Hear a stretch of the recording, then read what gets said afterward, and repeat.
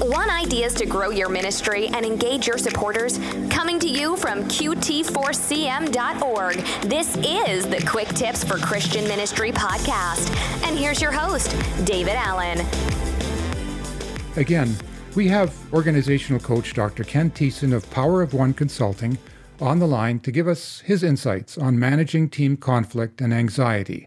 Thank you, David. It's good to be back together with you and your audience again to talk a bit about another one of the ways in which anxiety manifests itself in ministry organizations and congregations, and it's called overfunctioning and underfunctioning. And that may sound kind of confusing, but let me kind of create a bit of a scenario. In your ministry context or in your congregation, is there somebody who always picks up the ball? These people are oftentimes, they volunteer for everything. They're the, in some cases, the backbone of ministry organizations and churches. Because guess what? Everybody knows that John is going to step forward and volunteer. A lot of times John volunteers for stuff that he's not necessarily gifted at. God hasn't called him to do that. But if I'm sitting on the sidelines, I don't have to worry things because I just know that John is going to pick it up. And what motivates people like a John, a hypothetical John, is an anxiety that if I don't do it, who will do it? And a person who overfunctions feels this and takes on this intense sense of responsibility for other people. They take responsibility for things that other people are responsible for. They're continually picking up the ball for people. And the more they do that, the more those other people don't have to step up and take responsibility.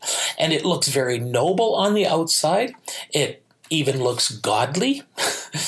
But for somebody who is an overfunctioner, and the way in which you can tell they're an overfunctioner is a couple of ways. One, let's say an overfunctioner steps up and volunteers for something they're not particularly gifted in. And somebody has the courage to say to them, that's probably not the best area for you to be involved. Watch out for the anger and the sense of guilt and manipulation that will flow from that person. You don't appreciate what I'm offering. Another sign of an overfunctioner is somebody who is continually volunteering and doing everything.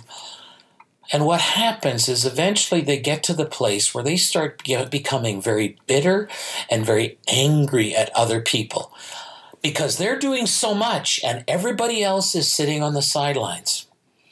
Well, the more an overfunctioner steps in and takes responsibility for other people that's inappropriate, the more other people just sit back and underfunction. They don't have to worry about it. They can sit back and do nothing. And what appears to be an honest motivation on the part of the person who's volunteering for everything is really a way of managing their own anxiety. They cannot live with the possibility of somebody else not stepping in and a ball dropping because they feel a sense of personal responsibility. For somebody who is an underfunctioner, what motivates them is they're afraid to get out into the spotlight, particularly if it's an organizational or ministry culture where there's a lot of blaming and scapegoating. An underfunctioner will pull back in that kind of a context, because why would they want to stick their neck out there and risk doing something and risk doing it wrong only so that other people can shift the focus on them and start blaming and scapegoating them and making life miserable for them? I once worked in a church context where I had an overfunctioner, and this person volunteered for everything. And I had to sit down with them and have a really difficult conversation one day and say, you know what? That you're not gifted in this area. And this person got very, very upset with me. But what I was able to do, I was able to stay engaged relationally with that person. And we had a conversation and we started talking about, where are you gifted? And this person was able to identify their gifts. And part of what drove them was their gifts was the gift of helps. So a person with a gift of helps can be prone to overfunctioning because they see the need and they assume that the need constitutes a call to them. And we were able to help this individual utilize their gifts in a healthier way.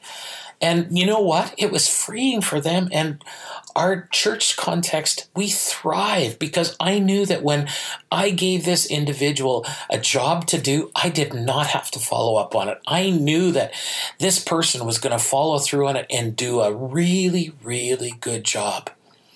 The church and ministry organizations, and part of it is because we're driven by this kind of spiritual sense of obligation and duty and calling, is rife for people to overfunction and for other people to just sit back and let them overfunction. We don't do overfunctioners a favor by letting them continue to step into areas where somebody else should be taking responsibility, and we're to allow them to go into those places only to develop a bitter attitude, because they say, why am I doing so much and nobody else is doing anything? Why isn't anybody else helping out?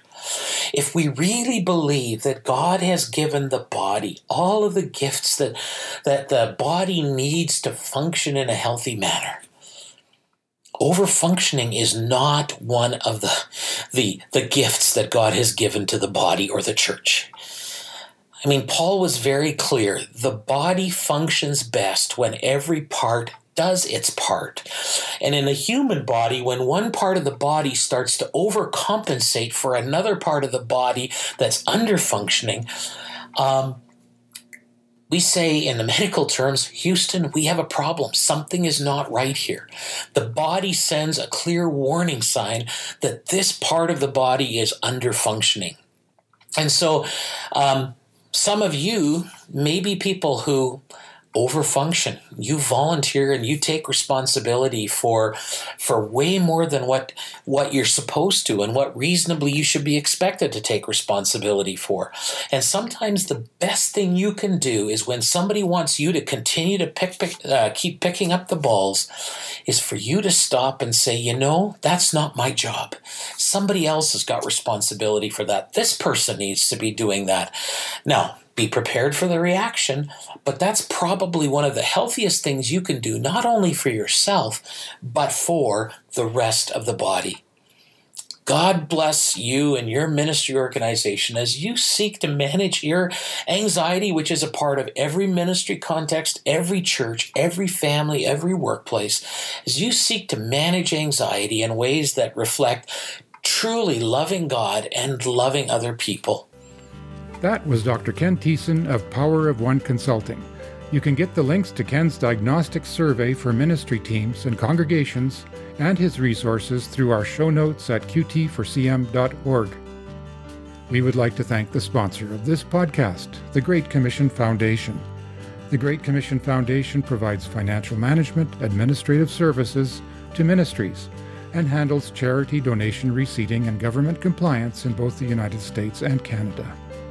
Thank you for listening to this episode of the Quick Tips for Christian Ministry podcast. We would value your feedback by taking our one-question survey. You'll find the link in our show notes at qt4cm.org. Until next time, be encouraged. God is with us. Serve with joy.